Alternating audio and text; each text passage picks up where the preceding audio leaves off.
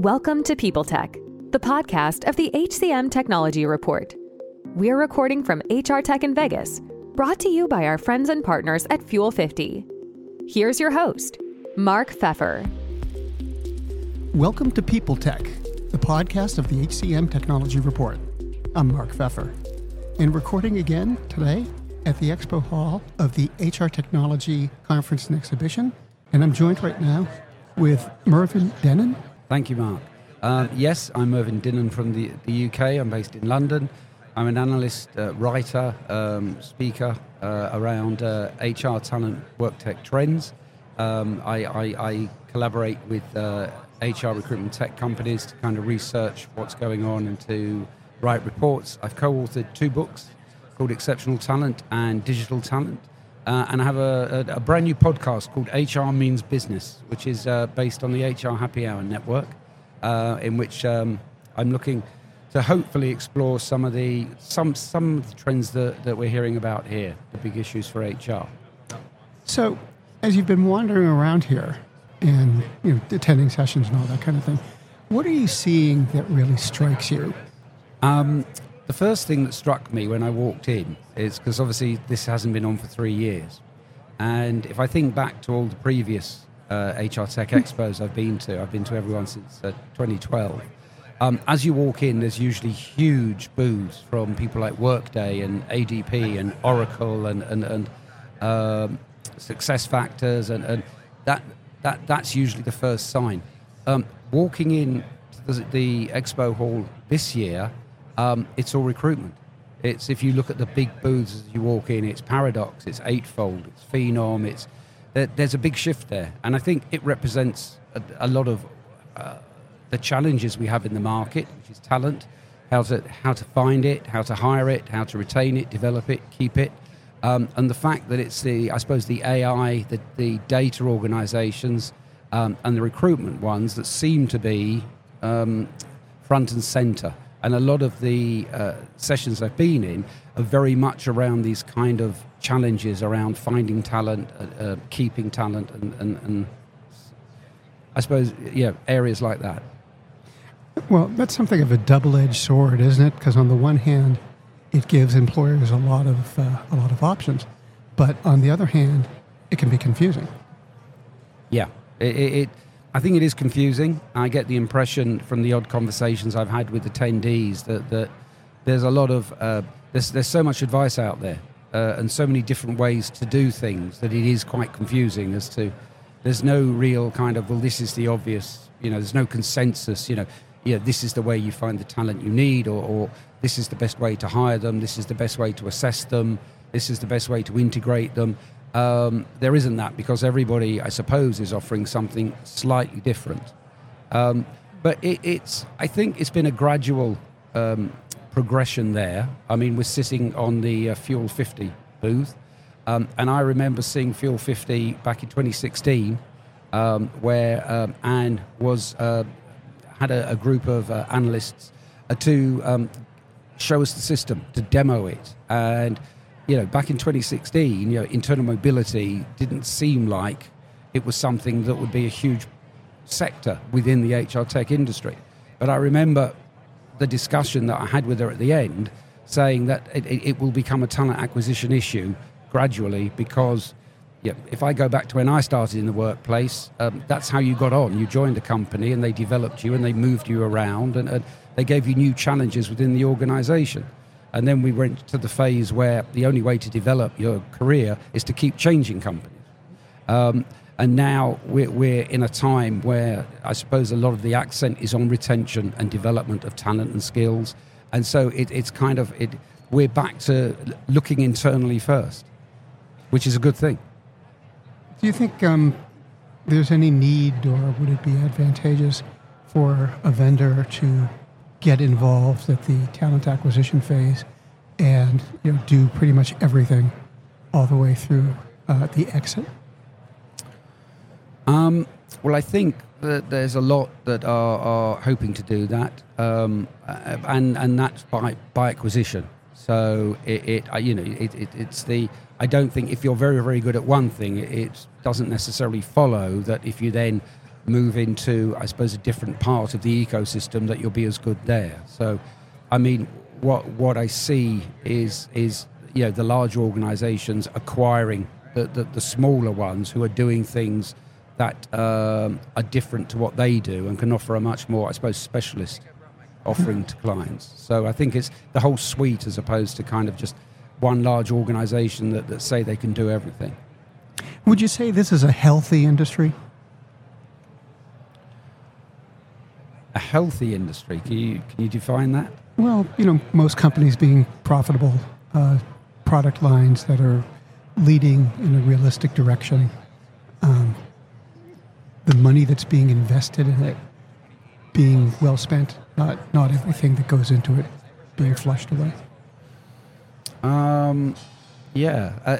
It's an interesting question. I mean, the straightforward answer is I don't really know, but we're not having this conversation for me to say I don't know.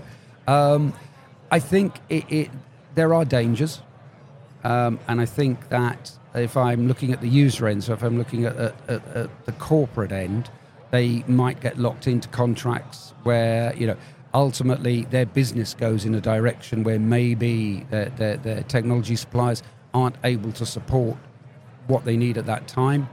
I mean, one of the big things for me coming out of, and it's not a surprise, I suppose, all of the events that I've been involved with, either virtually or in person, like here, post-COVID, have had a very much centre on well-being.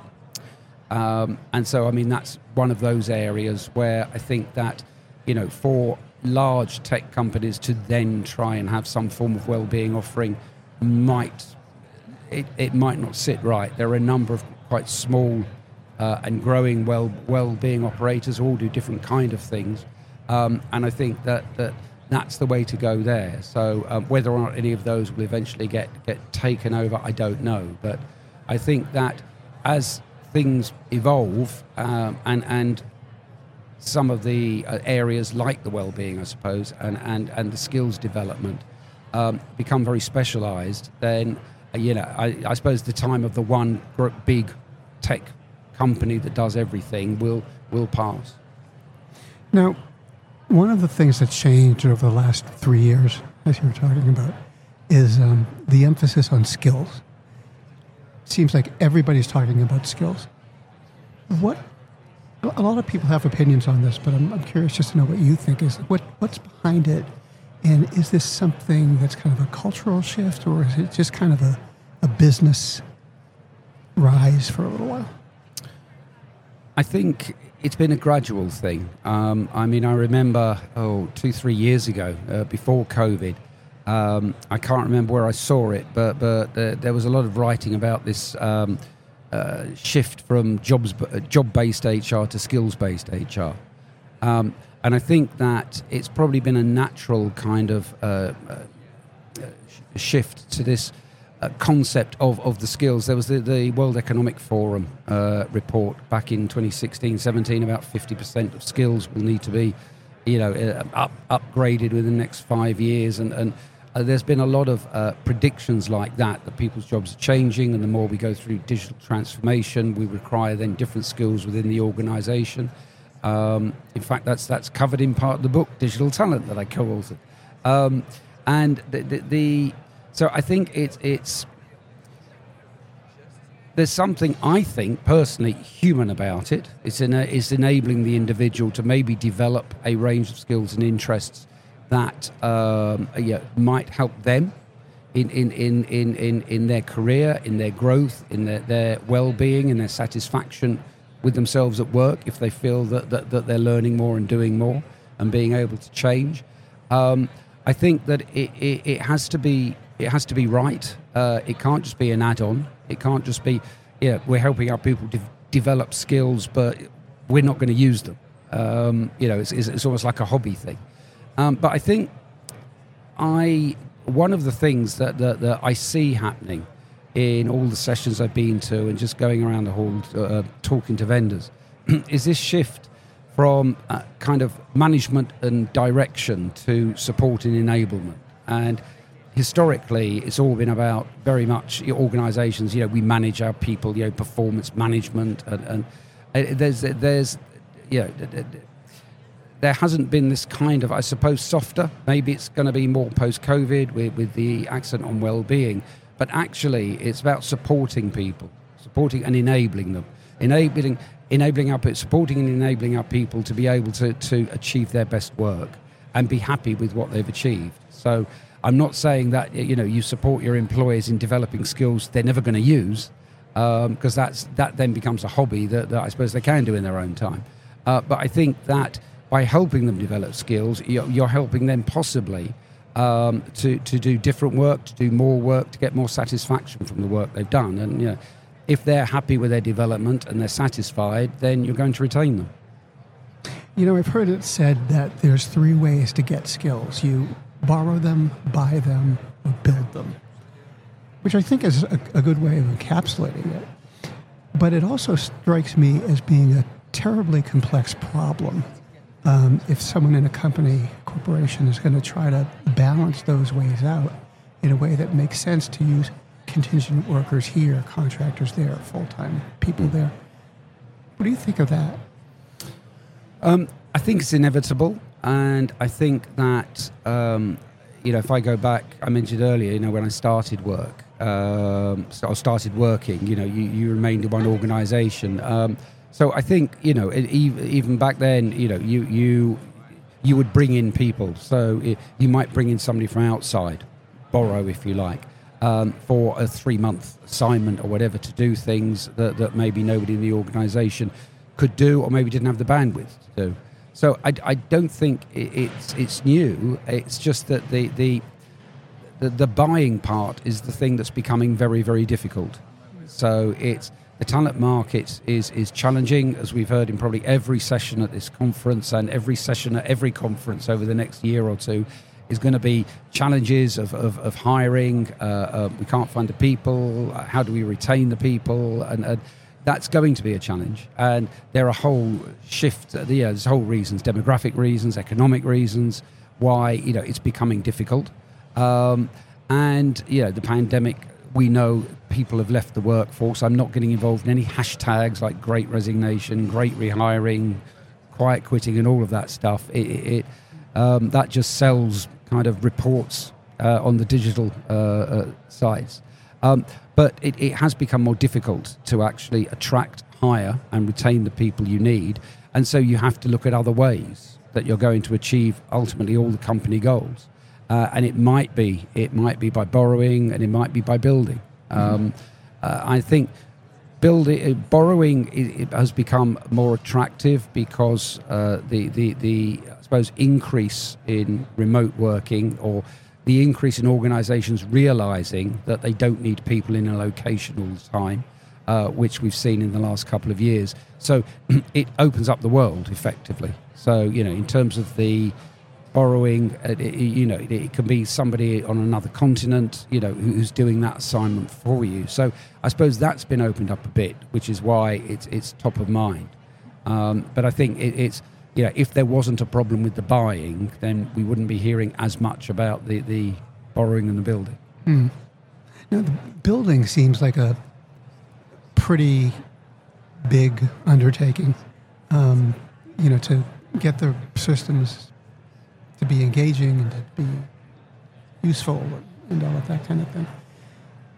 When you look at the learning component of the business, do you think they're on top of that? I don't think most businesses are on top of it yet. Again, walking around an expo hall like this, you've got a lot of suppliers with learning content, different ways. So whether it's the subscription model or whether it's access to various different things, or you've seen a lot of growth in that area with the big companies, the big learning companies, people like Cornerstone buying up smaller players. So I think learning is an area where people are really, really trying to, it's a very much a growth area in the HR tech or the work tech market. I think it takes time because people kind of learn differently, and they need different, different rewards. So it might be that, we have people in our organisation who will develop skills by pretty much accessing the learning themselves and doing what they need to do to build on that. Whereas you'll have people who actually want more kind of learning with somebody there to help them. But the way we're going is very much the self-directed learning, and the information is there, the learning is there as and when you need it. And I mean, a lot of the research that comes out shows that's what people want, and it was access to. One of the big things during the I suppose the early days of the pandemic, I was involved in some research, and it was very important to people to have that ongoing access to learning, particularly if they weren't, if they were used to being in an office or a workplace situation, which they then weren't. So I think it is important, but I think it's got to be something that actually helps the company move forward and helps the company build the skills and knowledge base of their organisation, and I think that's that's where people possibly need to, I suppose, spend more time in what they're investing in to see how it will support the people, how it will support the business. So, how do you see the business advancing itself over the next, say, 3 to 5 years? Is it going to be a significant change? Is it going to be kind of a quiet evolution? I think one of the most exciting things about working in this space is the easy answer to what you've just said is we don't know. It's kind of, if we were having this conversation in 2019, what I would have said, we're going to see in 2020, 21, 22, it wouldn't have happened because other things happen. And I think certainly in the West, we've got, in most countries, a rising cost of living crisis, energy problems, a health or a mental health and well-being crisis as well. And I think that's possibly changed the game a little bit. And that's why I say about the language moving more towards like support enablement rather than kind of management. And I think that it will be an interesting time, but I think organisations will find over the next 3 to 5 years it's not a straightforward path. There's going to be twists and turns along the way, and we don't know what's going to happen next. But one thing that has happened is that after the 2 years of COVID, people as individuals have pivoted slightly in what they want from life, what they want from work, how they want to live their life, how they want to balance, I suppose, work and life, family, outside interests.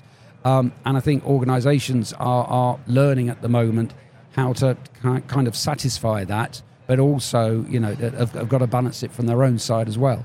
So I think that how this all plays out over the next 3 to 5 years will be fascinating, which will keep us coming to events like this, and will keep the vendors iterating what it is they do. But I think it would be it's not easy to predict. And those who say, look, within 5 years' time, this will happen and that will happen, might have research, but a lot of it's guesswork as well. Well, thank you very much for taking the time to come talk to me. It's been a pleasure.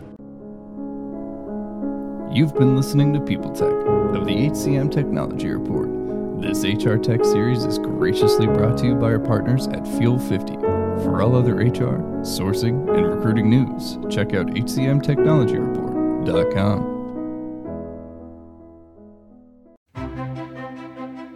Faith in the news media has been challenged, making it even harder to get stories told. The Friday Reporter podcast was created to help audiences better understand the media by hosting journalists who will answer the questions to which we need answers. Join me every Friday to hear more. The world's best-known investor and Wall Street expert Warren Buffett once said, "Wall Street is the only place that people ride to in a Rolls-Royce to get advice from those who take the subway." Mr. Buffett's quote is remarkably accurate, but how many people would rather receive advice from him than someone simply guessing?